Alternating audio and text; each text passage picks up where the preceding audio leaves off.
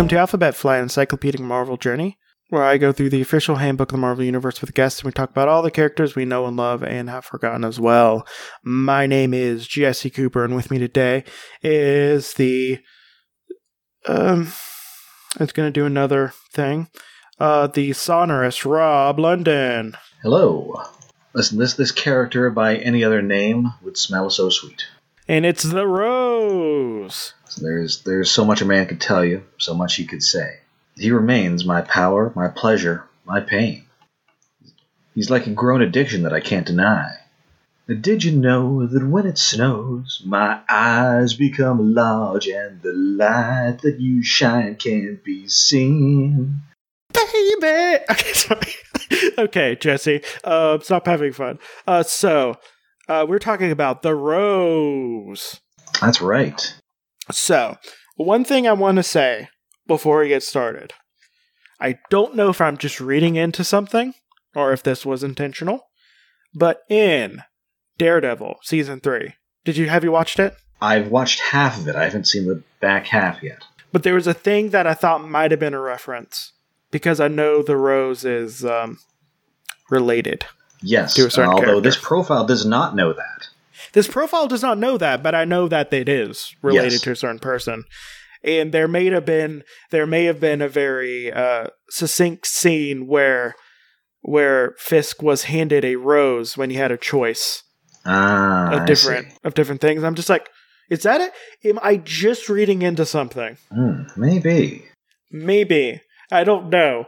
But this is a really obscure character for them to just be like, but whatever.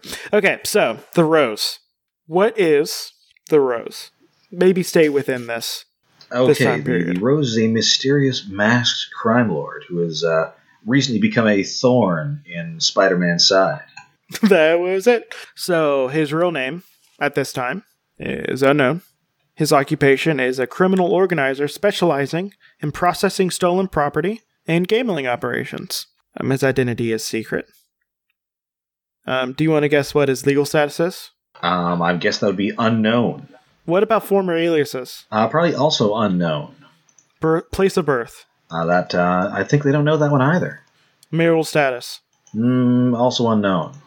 Known relatives? They don't know that one either. No, this is none. None. It's technically different. Okay. He's currently the lieutenant of the Kingpin of Crime, and also currently allied with the Hobgoblin. And he first showed up in The Amazing Spider-Man, issue number 83. Wait. Well, that's the first appearance of his alter ego. That's his alter ego. That's it. So, we'll get into that a little bit later. But his first appearance of his alter ego is in Amazing Spider-Man 83. But the Rose first showed up in Amazing Spider-Man 253. So, way later. Who would have been writing? That was Tom DeFalco. He's popping up in a lot of things I've been looking at lately. Yes, he was all over the Marvel 80s. Yeah. And then he became didn't he become the editor-in-chief in 90s? He followed Jim Shooter. Yeah, and did a real bad job with Fantastic Four. Well, I mean, it wasn't so much him, it was more the business. Oh, I guess the business. It was right before they went bankrupt, basically. Yeah. And then the Marvel... And that was due to their corporate ownership, not due to what they were doing.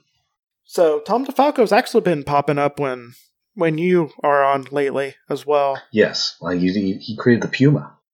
Little is known about the Rose prior to his first encounter with Spider-Man, other than the fact that at the time he was already a high-level employee of Wilson Fisk, the Kingpin of Crime.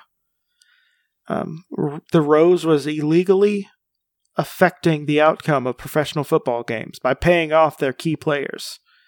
And Spider-Man's intervention helped bring the operation to light and created a public scandal.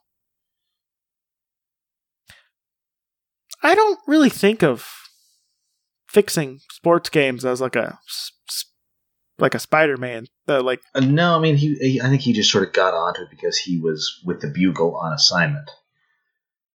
I mean, I think the Rose was sort of created as a sort of a new version of one of Spider-Man's sort of low-level gangster enemies.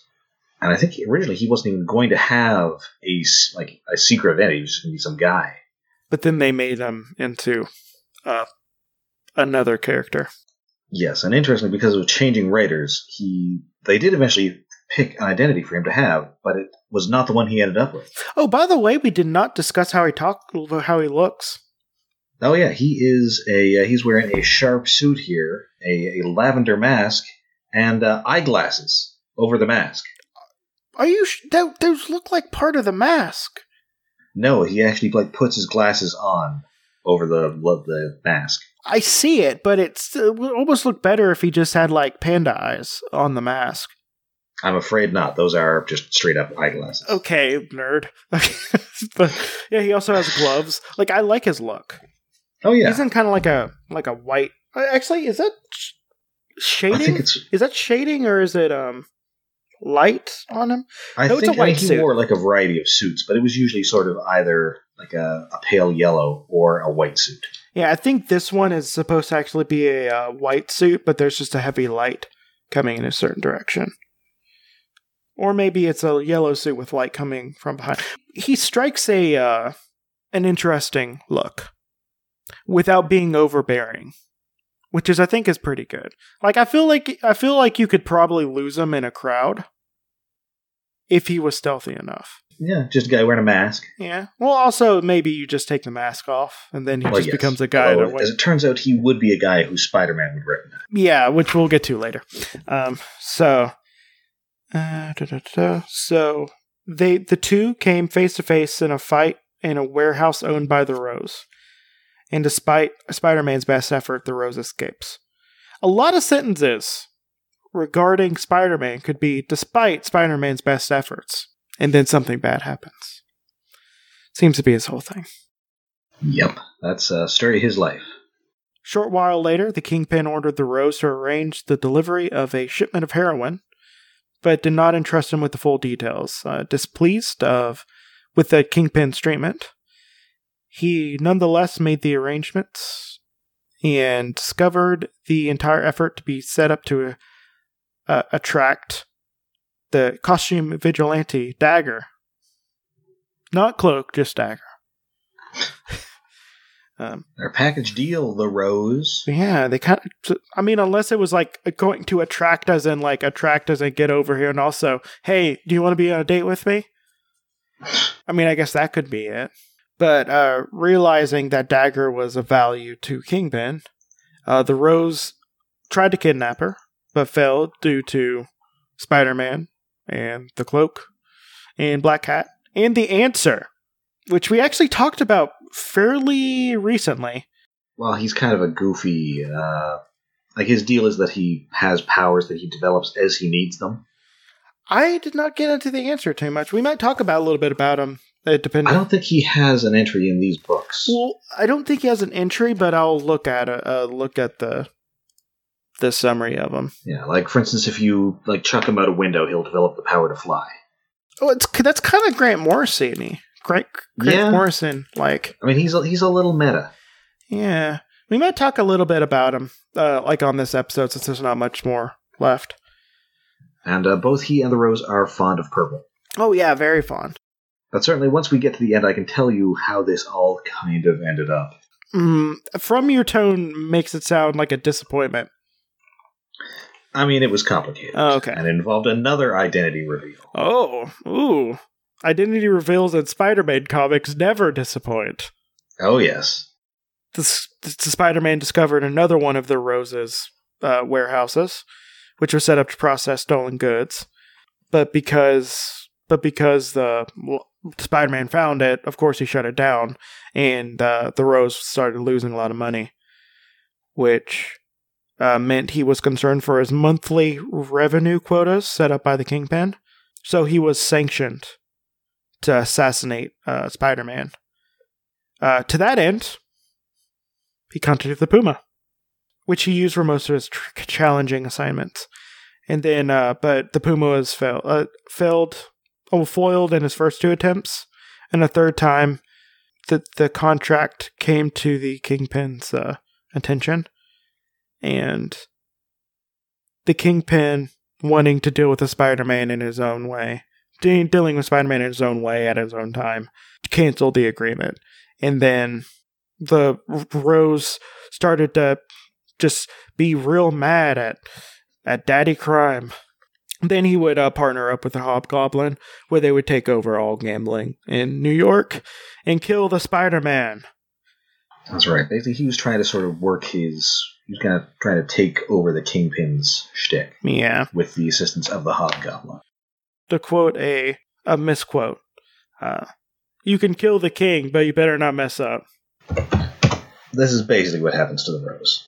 So, basically, they started, taking over, and they took about 10% of the Kingpin's profits.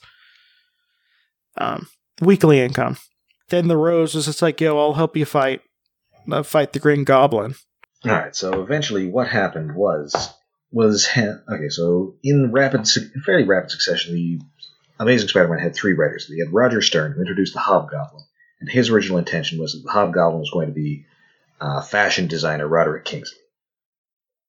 He left the book. He did not tell Tom DeFalco, who was taking it over, what his plans were.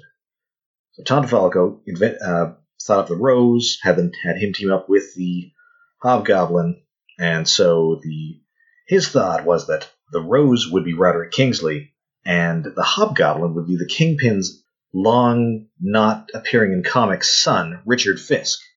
And then Tom DeFalco ended up leaving the book, and it was left to the editor, Jim Owsley, later Christopher Priest, to decide who all these mystery villains were going to be. And he eventually settled on the Rose being Richard Fisk, and the Hobgoblin being Peter's reporter, rival / colleague, Ned Leeds.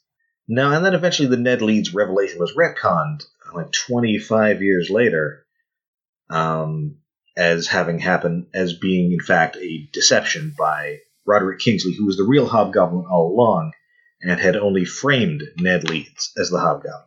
But Richard Fisk was still Richard Fisk, and he showed up a couple more times. He quit being the Rose. Then there was a kind of bad 90s story in which he was replaced with a Rose imposter, and then he became the vigilante Blood Rose.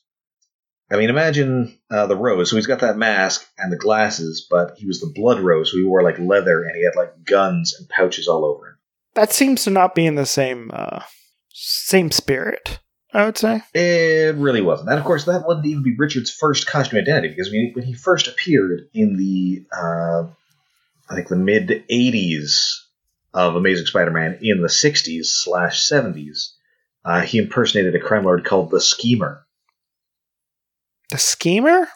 He wore like a full face mask that made him look like a kind of like Ra's al Ghul. Well, if you look up the Schemer, it just pulls up the Rose, because of course it's the same person. It's just like whenever you look up Rama Tut or Immortus, it just goes to King the Conqueror. Yeah, he wore like a green jumpsuit, and he had a yellow cape. Yeah, apparently there was someone called the Schemer in a Hanna-Barbera comic. Well, that I can believe as well.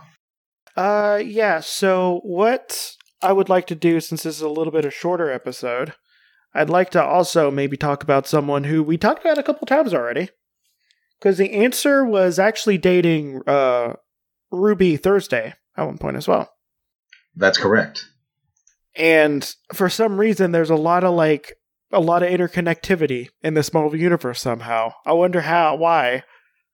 But the answer didn't get his own thing. So the answer is his name is Aaron Nicholson. He was created by Al Milgrom and Jim Mooney. And he first showed up in Spider-Man issue number 90. No, the Spectacular Spider-Man. Issue 91. If it wasn't for bad luck, in June 1984. Why is there so many characters that I want to talk about that isn't in this book? I mean, they only had so much room, and Spider-Man had so many books that he has just a zillion villains. Also, I don't know what it is. I'm going to send you the picture. In fact, we might do some cover piece theater. Is it his ridiculous costume? No, we'll talk about. No, I'll show you it. I don't like it as a cover. Let's say that. Oh, is it the one with the? Is it his first appearance, which I think just had Spider-Man the Black Cat and a big question mark? No, that was the one after this one. So we'll do some cover piece theater, even though it'll just be one person. Cover piece theater.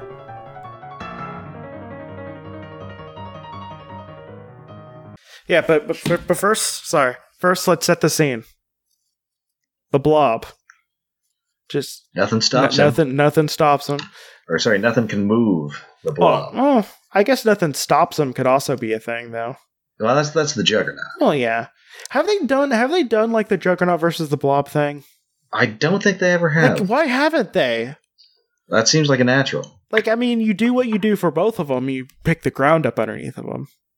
But that'd be, but whatever. Well, that'll be my fantasy draft on point. Who do I want to see fight? The guy who moves, and a guy who doesn't move. That's it. Yep.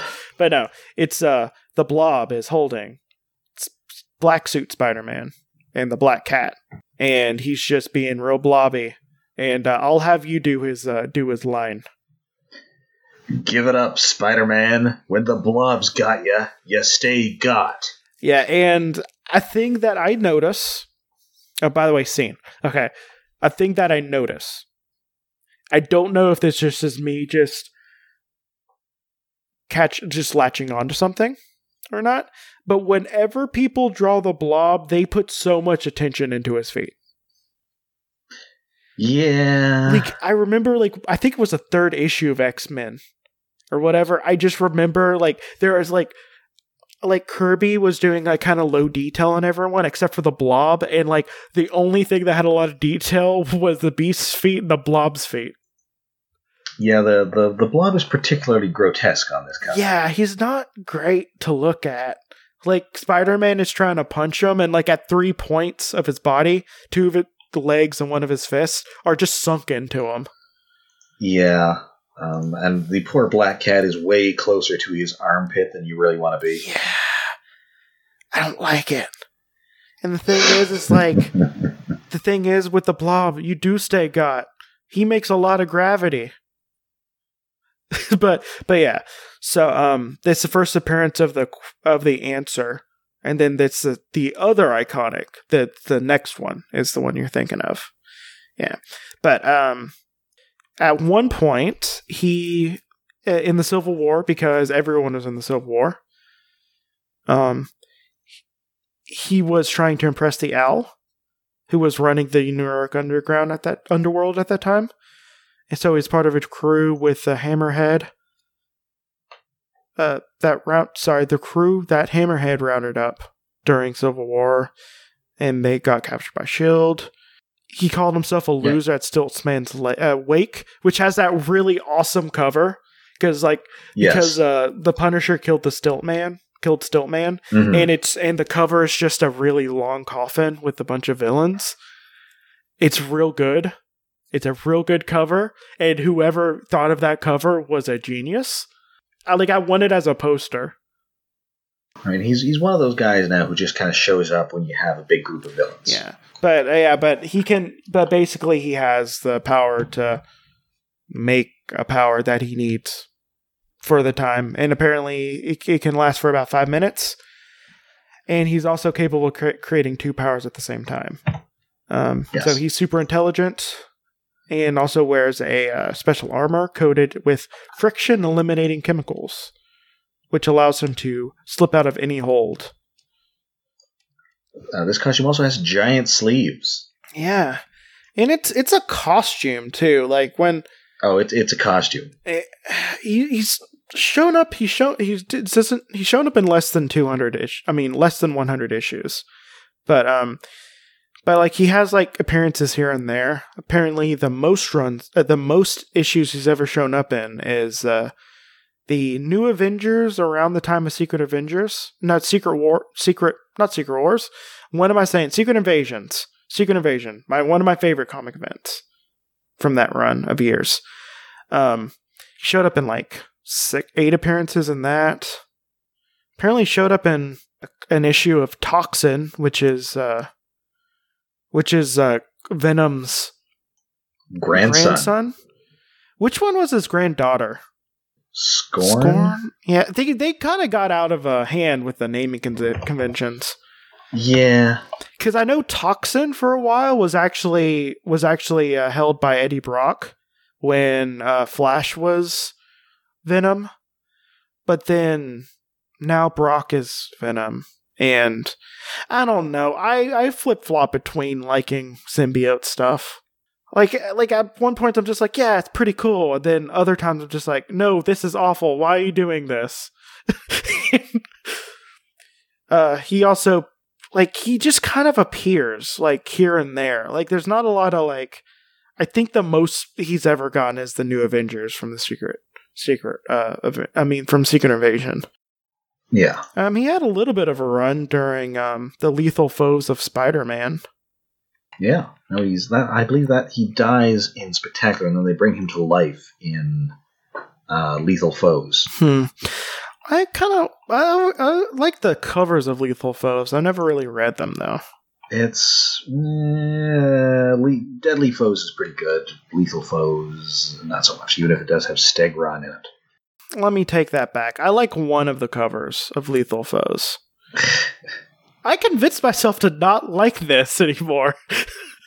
but Deadly Foes of Superior Foes is pretty good. Well, Superior Foes is great. But yeah, the answer actually it's a very Grant Morrison power. It reminds me of that one in that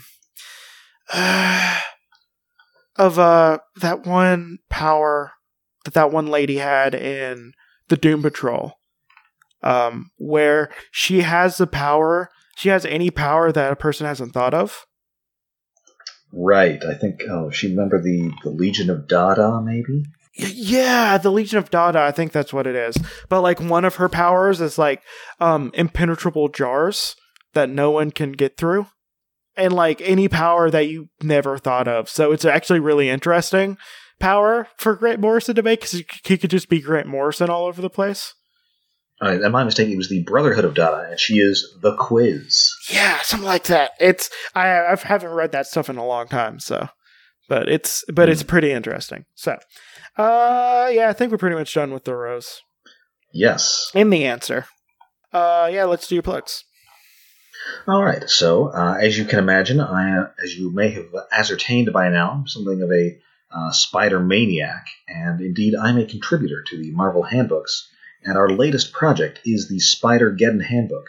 Out in stores this December. It's your gateway to the Spider-Geddon event. Want to know who's doing what in that event series? Pick it up. Yep. And this will actually conveniently come out a little bit before that. So excellent.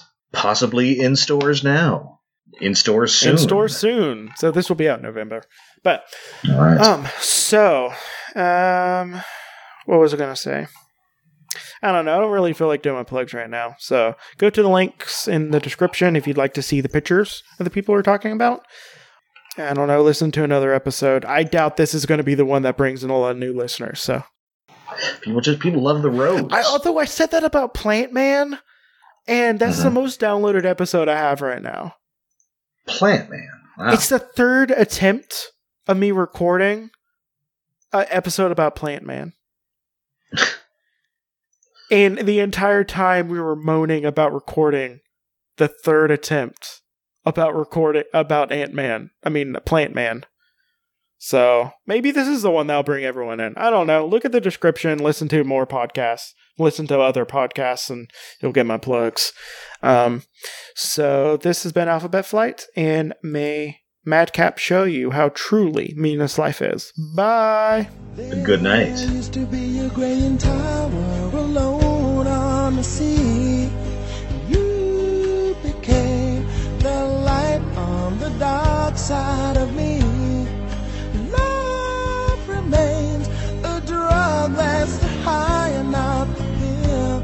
But did you know that when it snows, my eyes become large and the light that you shine can't be seen?